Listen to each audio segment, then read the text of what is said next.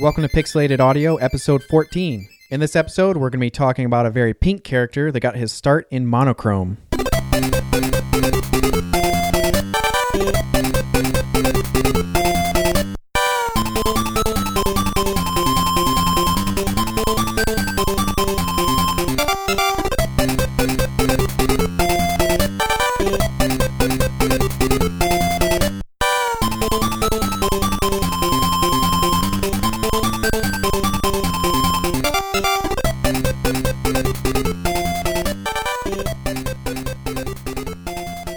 Welcome to another episode of Pixelated Audio, your bi-weekly video game music and retro gaming podcast. I'm Brian, and with me, as always, is James. Hey, we've got some pretty iconic tracks from a game that debuted on Nintendo's 1989 handheld, but it's going to be a pretty fun and lighthearted episode. Couldn't imagine a serious Kirby episode, after all, you know. Yeah, me either. Anyways, so yeah, the topic today is Kirby's Dream Land series on the Game Boy. And to be a little bit more specific, it's Kirby's Dream Land and the direct sequel, Kirby's Dream Land 2. There's a lot of other titles in the series, but we felt that these two set Kirby off in an awesome direction. While they have a lot of differences, they really share a lot in common being on the same platform. Right. Lots of differences, but lots of qualities they share. The first game is really important to me, and I have a really, really good memory with it, you know, and the music's always going to be forever embedded in my brain. The track we came in with was the title screen from Kirby's Dream Land 1, composed by Jun Ishikawa. And I think it was such a great track to set this series off on a good start. Like, super fun and happy and just kind of really creative. Yeah, very bubbly and just, like I was saying earlier, I just want to dive through a pool of popcorn when I hear it. And yeah. Just, you know. Yeah, and I feel like the music, actually, it seemed like a musical version of Kirby. Like, he's fun and round and silly, and the music really kind of felt like that. And it's really cool because right when you turn on the Game Boy, there's almost no loading. You know, it brings up like a few logos and stuff like that. Mm-hmm. And all of a sudden, like the title screen, bam, and you get this really just cheerful, happy track. And makes you, you know, want to start it up and see what you're going to experience. Yeah, and I mean, they have such great fun animations in these games. They just right from the start, it wasn't just like some really simple game. Like, they did a really good job, you know, putting together a great game that started off this new iconic series. Right. So anyways, we have a lot to cover, but let's go ahead and get started with Kirby's Dream Land 1 and then move over to the sequel. Kirby's Dream Land, or Hoshi no Kirby in Japan, was released for the Nintendo Game Boy in 1992, developed by HAL Laboratory and published by Nintendo. Also released on the 3DS eShop in 2011. But let's quickly bring up HAL Laboratory, the company responsible for Kirby, Smash Bros., and the Mother series. Good idea. Yeah, so HAL Labs is a game developer that was founded in 1980 and started off doing titles for the MSX and the VIC-20, but later began developing strictly for Nintendo and its platforms. The relationship between the two companies gets kind of complicated, but to put it short, Nintendo bailed HAL Labs out during a financial rough patch, and because of the support, HAL became almost like a member of the Nintendo family, even though the companies are financially independent from one another. Right, and to go a step further with the relationship between the two companies, when this bailout occurred, Nintendo was like, okay, so we want you guys to make games for us, but the president of HAL was like, that's fine, but, you know, we'd like to see Satoru Iwata become the president of Nintendo. And this is interesting because if you know a little bit about Iwata, he got his career kicked off as a software engineer at HAL. Yeah, and that's really cool. You know, there's a lot of company overlap. Oh, and by the way, HAL got its name simply because every letter in HAL is one letter before IBM, which is just really interesting. Yeah, that's pretty funny. But anyways, back to Kirby. So, to reiterate, Kirby's Dream Land was released in 1992 on the Game Boy. The game itself had mostly positive reviews, but was a major success for HAL Labs. And by 1995, it had sold 1.3 million copies worldwide. Yeah, whether you liked it or not, it's been on several top Game Boy charts over its life. And I remember like every kid I knew that had a Game Boy in school had this game. Like everybody talked about it. Right. Masahiro Sakurai was the game director, and you might know him from some other Kirby games as well as Smash Bros. Yeah, he was also the designer for Meteos on the DS, which I couldn't put down for months. The game was so amazing. Yeah, he was also the director of Kid Icarus Uprising, and I don't know why, but he also did some of the voices of King Dedede and a few Kirby games. But anyways, he said he wanted to create a game that even beginner players could play and make it all the way through.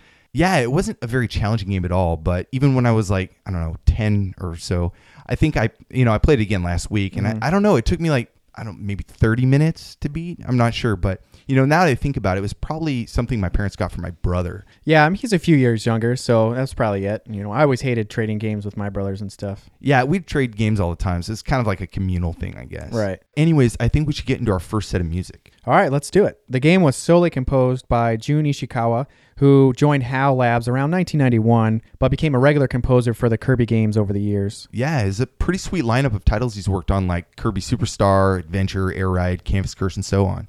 Yeah, and we've got 3 tracks for this block to play here. So first up, we have Green Greens, Float Islands, and Bubbly Clouds.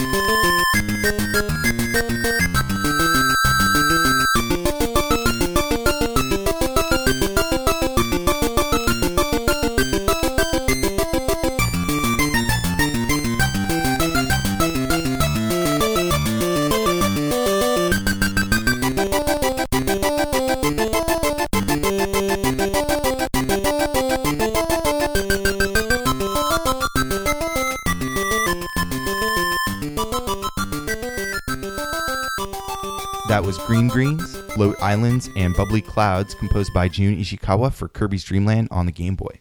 That first track, Green Greens, is so iconic. Like, it just, to me, that feels like, as soon as I hear it, that's Kirby. More than the title screen or the anything else in the game, that's the song that I remember. Yeah. Is a kid, I always loved playing that level. I played it over and over, and especially if I had very limited time, like before piano practice or like a soccer game or Yeah. something before school even, I would just make it through that level and then like go off and do whatever I had to do. So limited time, limited battery power. So Right. Yeah, and I mean for the first level, I mean because that was stage 1, it had such a noticeable sound, like that whistling is my favorite part of the track. It's just so bright and fun. And I mean, Kirby just set out on this whole adventure. So it just makes you feel like you're just right out of the gate having so much fun and just playing around with the float mechanics and, sucking things up and stuff like that. It's just so fun. I could just sit there and like eat things all day with Kirby. It's just a goofy, the whole soundtrack is just like this really whimsical, goofy, feel the whole way through, like the whole game. I mean, I feel like the game itself makes me feel like I should be like chasing butterflies or eating cupcakes all day, or it's just so it's funny. Yeah, well, I mean, I think those things you listed, those are things that Kirby does in his spare time when he's not saving Dreamland. Right. Eating cupcakes all day. And the syncopation in that track is really cool. There's a lot of stuff. The Game Boy only has a mono speaker, but if you listen through headphones as a kid, you get to hear the music in its entirety. It's really, really rad. I mean, that stereo flutter that it kind of has, it was really cool. I really liked in that track. Yeah, so that was stage 1. Float Islands at stage 3. I thought it was a really cool track. The noise channel there is really, really cool. It has the drum track basically is it keeps you moving forward. It feels like really floaty. I mean, it's called Float Islands, but you get the sense that you're kind of floating along, and I don't know, just really kind of light. Yeah, I mean, and I think that can kind of be achieved a little bit with those really long trailing notes. It makes you feel like you're not like it kind of adds to that floaty mechanical feel, like Kirby's not coming down very fast, so the notes are not ending very quickly. So it's kind of like everything is just drawn out and you're going slower. Right. It's a very hard thing to like sum up and like describe in words, but I got your drift there. Well, I mean, the titles for these tracks, I think, are named very well for the feel that they were going for. I mean, it definitely describes the level, but it also describes the sound, I think, too. Yeah, and the next track, Bubbly Clouds, that's from stage 4. And again, just really light, kind of floaty, all the way through the track. It's nice. I like it a lot. Yeah, and to me, even though I know the whole level is not an auto-scroller, I felt that the music had an auto-scroller feel to it. Like there wasn't a lot of highs and lows and ups and downs. It felt like it was very like pushing me forward throughout the level, like keep going and get to the end. Even though I know that it's a lot of games do that where they have the auto scrollers where it forces you to keep moving. Yeah. But for this, the music really made me feel like I want to keep going. Yeah, no, I like it a lot. The game isn't known for its story though. In fact, I didn't really even remember there was a story until looking it up, but there is a reason behind the motive. Yeah, I mean, that's pretty common for a lot of early games. I can probably sum it up in a sentence here. So King Dedede and his minions steal all of Dreamland's food and also this thing called the Sparkling Star, I guess that they use to harvest whatever it is they eat in Dreamland. Right. And so Kirby sets off to get it all back and teach King Dedede a lesson. And as far as gameplay goes, it's a pretty simple 2D side-scrolling platformer, like many others from the 80s and 90s, where you move forward towards a goal while defeating enemies and avoiding obstacles. Everyone knows Kirby, a very iconic character, but he still plays a little different than we know him today. He's a pink, puffy thing with nubby arms and tiny red feet. In this game, he can jump, duck, and fly around the viewable area of the screen by inflating himself, as well as inhale objects and enemies to spit them back out as a weapon. Overall, the game's got pretty tight controls. Right, and unlike other platformers like Mario, for example, Kirby can't touch his enemies. He can't jump on them or anything like that. The real difference with Kirby, in this game specifically, is that he didn't yet have the ability to do the copycat moves. But you are able to pick up a few items like Spicy Curry that allows you to spit fireballs, as well as a minty leaf that creates these quick puffs of air to destroy enemies or obstacles. The game consists of 5 levels, each with a mid-boss and a final boss before you take on King Dedede.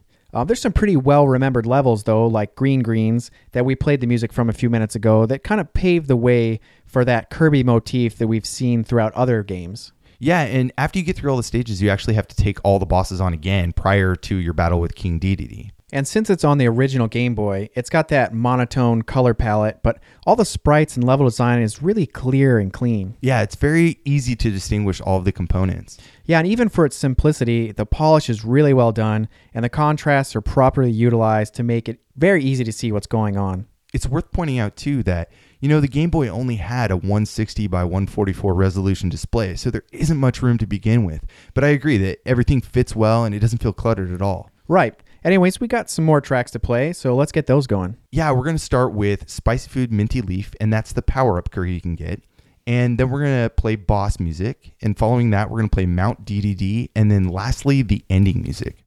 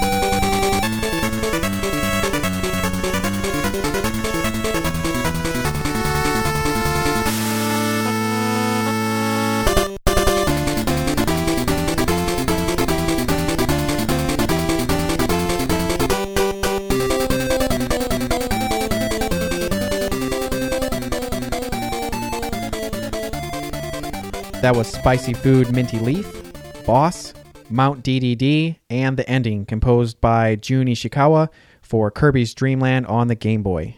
All of those tracks are a lot different than the stage music that we heard before. A lot more up-tempo, a lot faster.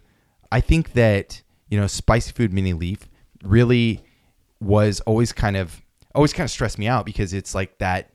I think you were saying earlier, like it has that Mario kind of. Yeah, kind of like, Mario Star. Like it's the music is very recognizably different than the rest of the music in that level to kind of make it stand out, I think. And it makes you get that feeling like, hey, this isn't going to last long, so I got to like use it while I have it kind of thing. So I like that track. So we had to throw it in there because it is kind of something that you'll hear every now and then in the game, and it changes everything else that's going on, whatever level you're in. So yeah. And doesn't Kirby move a little differently when he's got that? Like he's like a little bit more in like a panic mode. Yeah. When he eats the spicy curry, he's like his mouth is burning and he's like throwing it. I mean, you see this in like Smash. It's like one of the things that comes back, and you see it a lot in Japanese games. They spicy curry. Yeah. It's always one of the power-ups. They get extra animated. Exactly. And then the Minty Leaf, too, is where he's like puffing out he's inflated and he's just puffing out constant air and, destroying stuff with that. I think those are with the auto-scroll levels usually. Yeah. But the next track, the boss music, is the first sense of kind of urgency that we get in the game. And we hear this against I think it's the Whispering Woods, that first boss, and all the other bosses, they get the same boss music. It's really cool, though. I get this kind of fluttering kind of feel. It's a very simple track, right? There's not a lot of stuff going. The bass kind of is the only tone that you're really hearing other than that fluttering. So it's kind of like dun dun dun. Yeah, it has a little bit more of a, I mean, not dark, because none of the Kirby songs really get dark, but it has a little bit darker feel than the high floaty stuff. But and I think one of the things too that really amps up that intensity for it is that you're in such a small space. Like the level doesn't move around. So you you're in the just boss. have that Game Boy screen. That's it. So you got to duck and dodge all in that same space. Right. And then the next one on there is Mount DDD. And that's probably the most hardcore Kirby gets. Yeah. That's a really, I like that track. I think that's probably my favorite track. No, same here. When I first heard it, I was like, whoa, that's awesome. Like this is like, don't mess with Kirby, like he's coming for you. Yeah, now. It's not as iconic as like Green Greens, but right. it's still it's a cool track. Like I really dig it. I think it's really cool. The last one, the ending, it's weird. It's kind of contrary to what you would think of a normal ending. A lot of like ending music is very somber, slow. Mm-hmm. This is still pretty upbeat. It's, even though the credits are rolling, it's still very fun, lighthearted, and right. Quick moving. Yeah, and one of the things I really liked about this block was that each song seemed to get a little bit more like, not really edgy? Dark, but yeah, like edgy. And then the ending, it's kind of like back to this like super fun, like now it's over and you did it, and now you're Kirby's friend, and it's jumping around, and it's just such a great song. I think it really made the ending feel happy. Like, and sometimes when you beat a game, you're like, oh no, I beat it. Now there's nothing new to learn about it. And it kind of really felt rewarding, I think. Yeah. And, Jun Ishikawa, he did a lot of really cool stuff with the limitations of the Game Boy. There's only 4 channels. Basically, like, kind of contrary to what people think, the Game Boy doesn't actually have its own individual sound chip. It actually has the main CPU that handles the sound routines as well as like the sound output. And I think that's what makes it interesting too. Actually, I studied a lot about this a long time ago.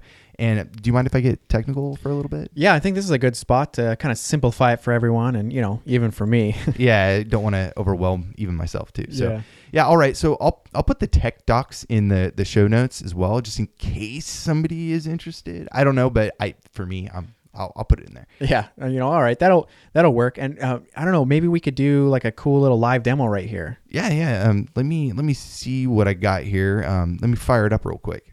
So on this machine, I only have audio overload, I think, and that uses the Boycott Z80 chord driver. I don't use it for Game Boy ripping or any kind of thing like that, but it's pretty good. So, okay, so the basics are, before I actually start the music, the basics are that this pseudo audio processing unit of the Game Boy, like I said, it doesn't have its own dedicated chip. Right. Anyways, it's consisted of 4 different channels. So like 4 different streams of audio can be played at a given time. The first 2 channels, let me go ahead and turn those on here. Let's see. So let's start off with none of the channels on. The first 2 channels are the pulse wave oscillators with volume envelopes. I believe one can do a sweep, which is that, pew kind of sound. And let me turn those on. Those are two of the same kind of channels, but they can be used differently. So those are both on now. And this is the first Green Greens level. So it's something that, is kind of iconic. So we can hear that this is kind of playing it's not playing the melody, but it's more of like the support role in what's going on. So the third channel is actually a programmable waveform channel that can be used to play back samples. And this is really cool because it's basically like a 4-bit sampler. It's really, really cool. So they can do, the composer can do a lot of different things with this channel. So let's go ahead and turn that on. You can kind of hear here how they use it in this track. So you can kind of get a sense of that third channel now. And then the last channel is actually the noise channel. And we see this a lot in like drums and stuff for the Game Boy. And it's used a lot. So let me go ahead and do that here. And so you can hear that kick in. Yeah. So I think it's really, really cool how even though the Game Boy is very simple, there's really a lot that the composer can do and kind of work with. They have those two pulse wave oscillators. So like you can kind of have that set for, kind of background kind of music and stuff. It doesn't have to be, the solo star and everything. But that third programmable waveform, they can just do whatever they want with it. It's really, really cool. And then the noise, that's always going to be your drum track. So I think it's pretty cool how the Game Boy sound format works. And and I think that's a pretty good explanation to see like how the tracks are put together with the different volumes and the different specific things that each type of track can do to put all four of them together. So you can kind of get that variety and see how each composer can kind of play with them in a little bit of a different way. Right. So yeah, really despite the limitations of the hardware, there's really a lot programmers could do with it. I guess that's why it's so popular in the modern chiptune music. Yeah, no, I think you're right. Before moving over to Dreamland 2, since this is the first appearance of Kirby on any platform, I want to bring up a few things in his development, some really cool stuff. Yeah, good call. I remember you telling me some stuff earlier. So we were saying that Masahiro Sakurai created Kirby. Right. But Kirby, as we know him, like today, was originally just a placeholder sprite for the dev team called Po, which is why he's this ball-like shape with legs and eyes. But the dev team, especially Sakurai, ended up keeping the sprite as the final iteration because he thought it really served the character better. I know that Sakurai wanted him to be pink, but I think Miyamoto wanted him to be yellow. Yeah, and even the promotional art for the stuff in the States, like the box art, Kirby is white, which is most likely to reflect his in-game look of the Game Boy's black and white palette. Yeah, it's crazy to look at Kirby on the box art now after we've seen him pink for so long. It's cool how, at that time, they didn't expect the success of the franchise to boom like it did, so things were taken a lot more literal. No kidding. Also, Kirby's name isn't random either. I think it was on the Kirby Wikia page that said it actually comes from John Kirby, an American lawyer who defended Nintendo in the Universal versus Nintendo case of 1984. Oh, yeah. That's right. The Donkey Kong versus King Kong likeness, right? Exactly. But I think it's actually time to get over to Dreamland 2.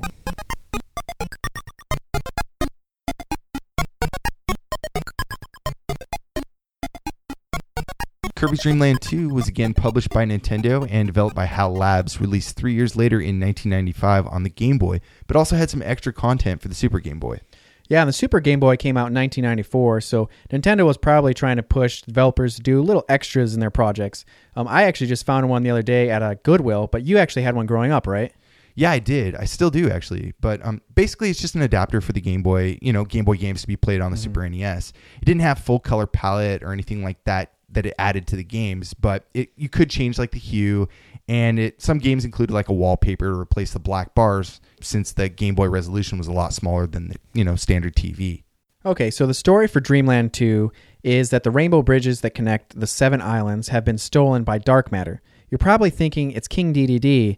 Well, yes and no. It's Dedede, but he's possessed by dark matter, and his goal is conquering Dreamland. So Kirby isn't actually alone this time. He's got 3 animal buddies that help him out while he travels to the different islands.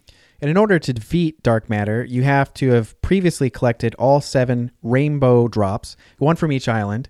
And when you do, Kirby gets the rainbow sword to separate King Dedede from dark matter.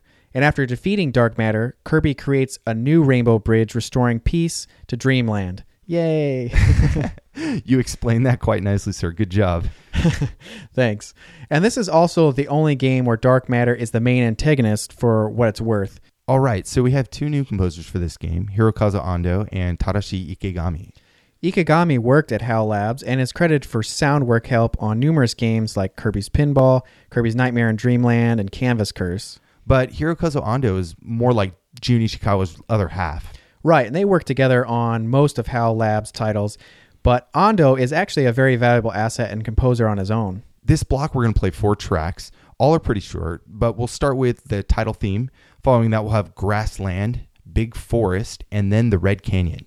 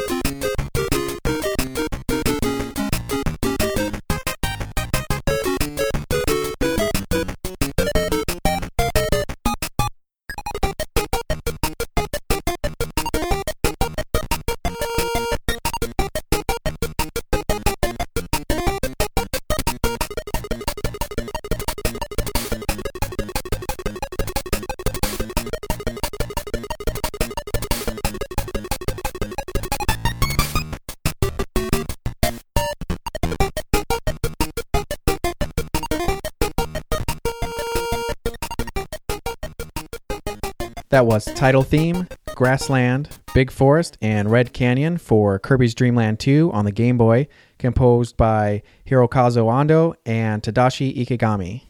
Very cool. Like that, that title music, I like it, but it's not as memorable to me as the first one. I mean, obvious. Okay, so I didn't play Dreamland 2 as a kid. I only recently played it. I don't have the same nostalgia for it. So it doesn't have there's a lot of people that really, really like this game. Right. And so for them hearing it, it's probably like, oh man, that's great. Like, I love that track. I thought it was cool. I thought it has that same kind of really bubbly Kirby vibe. They nail it right on the title screen. So I like the track. It just doesn't have the same memorable feel to me as the other one. Yeah, I can see that. I mean, I only played both of them recently. I never played them at either one of them as a kid, but I can definitely see how the Dreamland 1 had a little bit more of a feel that could stick in your head a little bit. But for that first theme song, I thought it had a little bit of a different feel than Dreamland 1. It wasn't quite as like crazy, like insanely bubbly. And to me, the type of a song, not necessarily the actual sound of the song, but the type of the song really reminded me a lot of like the Benny Hill theme song, like the running around. Like it just kind of like there was this endless kind of silly fun without being so like over the top, like silly. Yeah, I know. I see that. And the next track on there, Grassland, that's the first level, I believe, right? And so, or the first world that you play in. And, it's still it's a really cool track, but the thing that I noticed a lot that the other Kirby's have, the other Kirby game has a lot more like long drawn out notes, like more of a melody that you can kind of sing along with almost, like a children's sing along song almost. There's more variety in the notes, I think. Right. Yeah. But in this, it seems like they're, the composers are using a lot more staccatos and like very like, ta ta ta ta ta, and all the notes are very distinguished on their own, but very separated. Right. And we didn't see that as much in the first one, even though it was the same. The pace is the same. It's still fast paced and kind of childlike, kind of happy fun, but it does have a different feel because of those staccatos, I think. Well, and I think that kind of matches with this game a little bit too. Like this game was a little bit more difficult than the first one. Like we mentioned, the first one was designed for anyone to beat. I really feel like this track was a little more like chill, kind of. It was a little more laid back to me. Right. And then the Big Forest, it's still just a really fast paced track. I don't remember the level that much. Do you happen to remember Big Forest? No, but I just remember that this track is super fast paced. To me, it felt like really like chaotic and kind of crazy compared to some of the other songs that we're used to hearing for Kirby. Right. And it's funny because like I recently just played this game too, all the way through. We both did. And I remember a lot of the levels, but for some reason, Big Forest, I just can't remember. The music is, it's okay. It's still doesn't have that thing that grabs me usually in a track, but I thought it was cool to add in here because of that fast paced thing. So I'm glad we picked that. The Red Canyon is probably my favorite in this block. I'd say it has the catchiest melody. I think that kind of describes it. I don't know. Do you agree with that? Yeah, and I think compared to Big Forest, it's another one that's more chill, kind of relaxed feeling, which I really liked, and it was more of a fun feel for me. So it was something that resonated a little bit more with me with Kirby. Yeah, and there's a lot more levels in this game. A lot more. So there's a lot more music to play and a lot more music to pick from. So we wanted to kind of play, like in the first block of our Kirby 1 area, we played a lot of level music, and that we kind of wanted to bring that into this too, into Kirby 2 as well. We wanted to show you show you guys some of the level music. If you play the game and you're very familiar with this, let us know in the comments. But I don't have a lot of experience with it other than just recently playing it.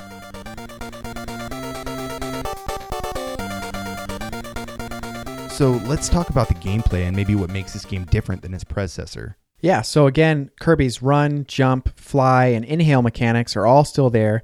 And like the previous game, it's a 2D platformer, but in Dreamland 2 is actually pretty long and difficult in some areas. Yeah, it's not crazy hard, but definitely more of a challenge than the first game. The world is set up different now too. The first game is more on rails, I guess, taking you directly to the next level. In Dreamland 2, you have a world map that you can jump back and forth between already beaten worlds, each with different doors on them. So where the first is more like Mario 1, this is a little bit more like Mario 3 in comparison. And once you beat a door, another one unlocks. So for those of you that have played a more recent Kirby's game, like, I don't know, Epic Yarn on the Wii, it's kind of like that. You can go back to the beaten worlds, but you don't get to choose what door opens up next. But yeah, otherwise, very similar gameplay to Dreamland 1. So the main difference is the addition of 3 animal buddies that Kirby can meet up with. There's Rick the hamster that Kirby can ride on. He runs a little faster and doesn't slip on ice. There's Coo the owl that can carry him, letting him fly everywhere, even the really windy areas, instead of his usual float mechanics. And Kind, the ocean sunfish, that Kirby rides in his mouth and can swim against the strong underwater currents. But yeah, he's pretty bad on land. Yeah, I barely liked using him in the water. On land, it was a total waste of time. I actually played a lot of the large platforming sections and auto-scrolling areas with him, and he's super slow for walking, but if you just jump everywhere, he's not too bad. Yeah, when you partner up with one of these animals, the music switches over and plays their, I guess, respected theme song. So next block, we're going to be playing Rick's theme, Coo's theme, and Kind's theme. Composers are Hirokazu Ando and Tadashi Ikegami.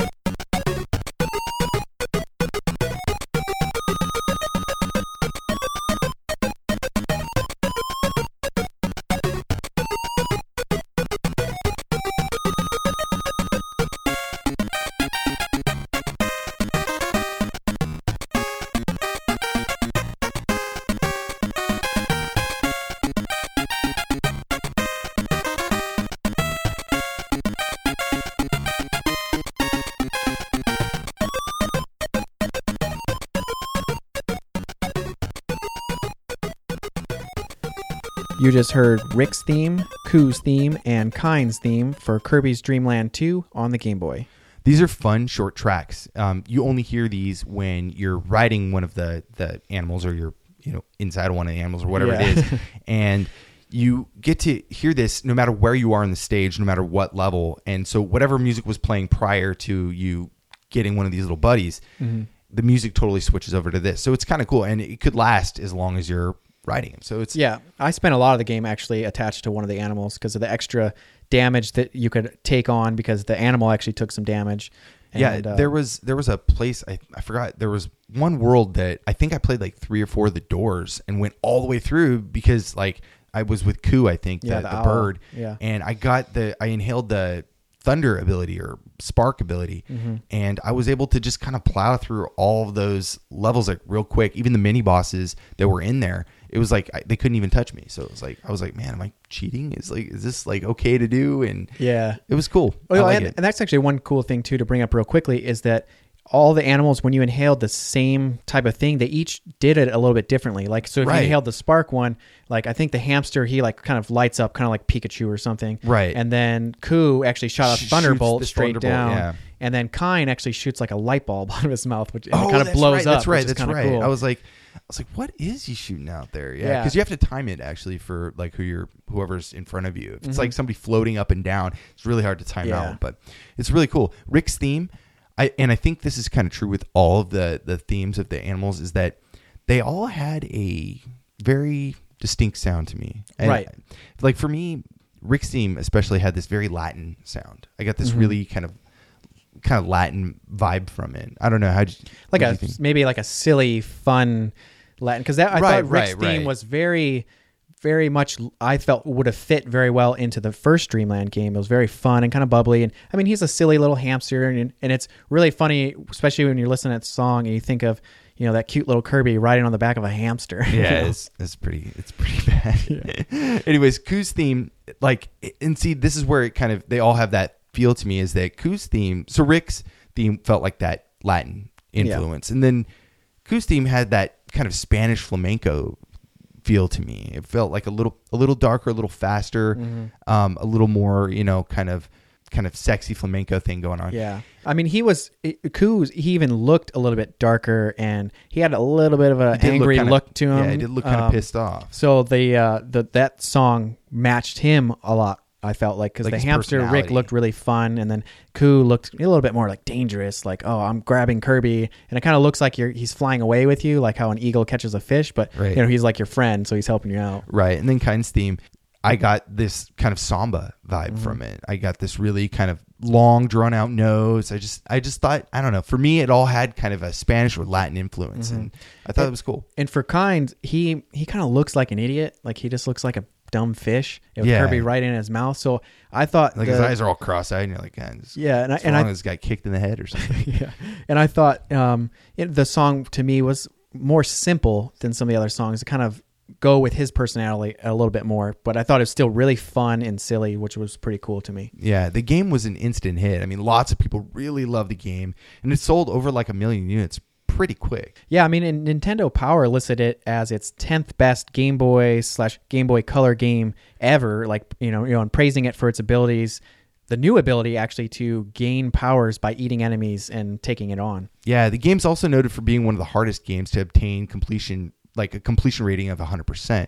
It's really weird because when I played through it, there's a lot that I felt did I miss something? Like I felt there was a lot of things that I may have missed. Like there's an area that I got to, and I saw an object that I couldn't quite get. I needed a certain ability to get there, and I realized like, well, there's no going back at this point. I can't go back to this part through the level, so I'm going to just continue forward. And I go through the door and get to the boss, and I realized, wait, I missed that item. I don't know what it was. It was some shiny, twinkly star something. Right. I mean, there's definitely areas where you haven't gotten Kind yet, but you're underwater and you're seeing like the strong current keeping you from getting stars and going into different doors. So you could kind of get Kind and then go back to the previous world and then go into the water. Like you'd have to keep him with you and get back to that part. But there was definitely some backtracking feel for this game to definitely play it more and find more stuff. So I can totally see how this game would be really hard to collect everything. Graphics are fairly similar to Kirby's Dream Land 1. Did anything stand out to you? Well, the game has the same monotone color palette as the previous and looks just as clean and beautiful. It's well designed with a lot of stylized textures. And for me, I guess it feels like how movie historians view old black and white, James Stewart or Cary Grant or Grace Kelly movies. This game is definitely a classic masterpiece. If you played the game on the Super Game Boy, the border or bezel or whatever had a pattern of the animal buddies. Now, I didn't actually check it out, but apparently on the Super Game Boy, each level got its own special color theme. Not full colors, obviously, but instead of like gray, the level would be yellow or green. Like I said, I didn't try it out, but I guess there were some other features like that. I can't be too sure, though.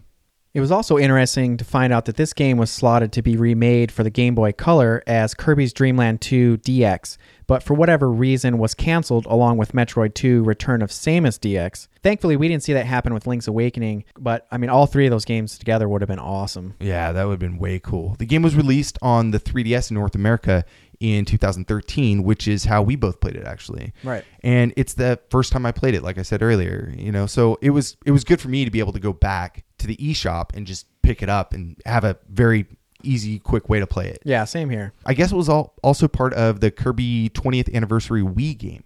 And we've got one last block of tracks before we wrap up our Kirby episode, and we're pretty excited about them. We're going to play Boss Battle, Dark Castle, and end it off with the Staff Roll.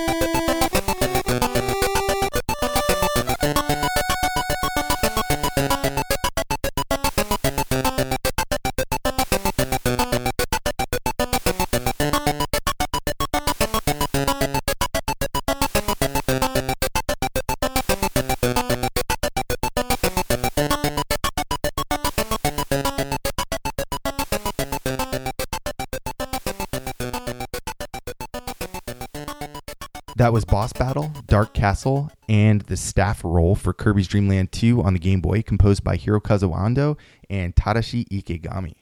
For Boss Battle, I really like how it kind of switches back and forth between like intense and more intense, and then kind of back and Right. forth. So You got half intensity and then you got full intensity. Yeah. I like that. Yeah, it's still a lot of staccatos, a lot more bassy than some of the other tracks. And I think that's pretty cool. I mean, the bosses are a lot bigger, so they wanted to maybe use a lot more bass to kind of signify that, hey, don't mess around with these guys, even though they're super cute. yeah. Anyways, the next track, Dark Castle, I think this might be my favorite track in the, other than Ku's theme. I think this might be my second favorite track. Yeah, no, it's a pretty cool one. I love how it's pretty fast paced, and I like those really high kind of chimey notes that it has. It's just a really super cool track that kind of keeps you guessing. Like you kind of think that it's gonna keep looping or it's not really gonna change much, and then it kind of changes the pace of the song or the types of notes they play. Right, It's really like a surprise. Yeah, there's a lot of syncopation, syncopated beats, and I think that 30 seconds in or 25 seconds or something like that, and all of a sudden like the melody starts playing, or this high kind of fluty trumpety thing starts playing, and I was like, oh wow, that's like way cool. I totally dig that. And then it goes away, and then it kind of pops in and out every now and then. It's a little bit longer track than some of the other ones, right. And I remember you saying that. so there's a little bit more time that they have. So instead of just your loop and trying to squash everything into like this 30-second block and then loop it a few times,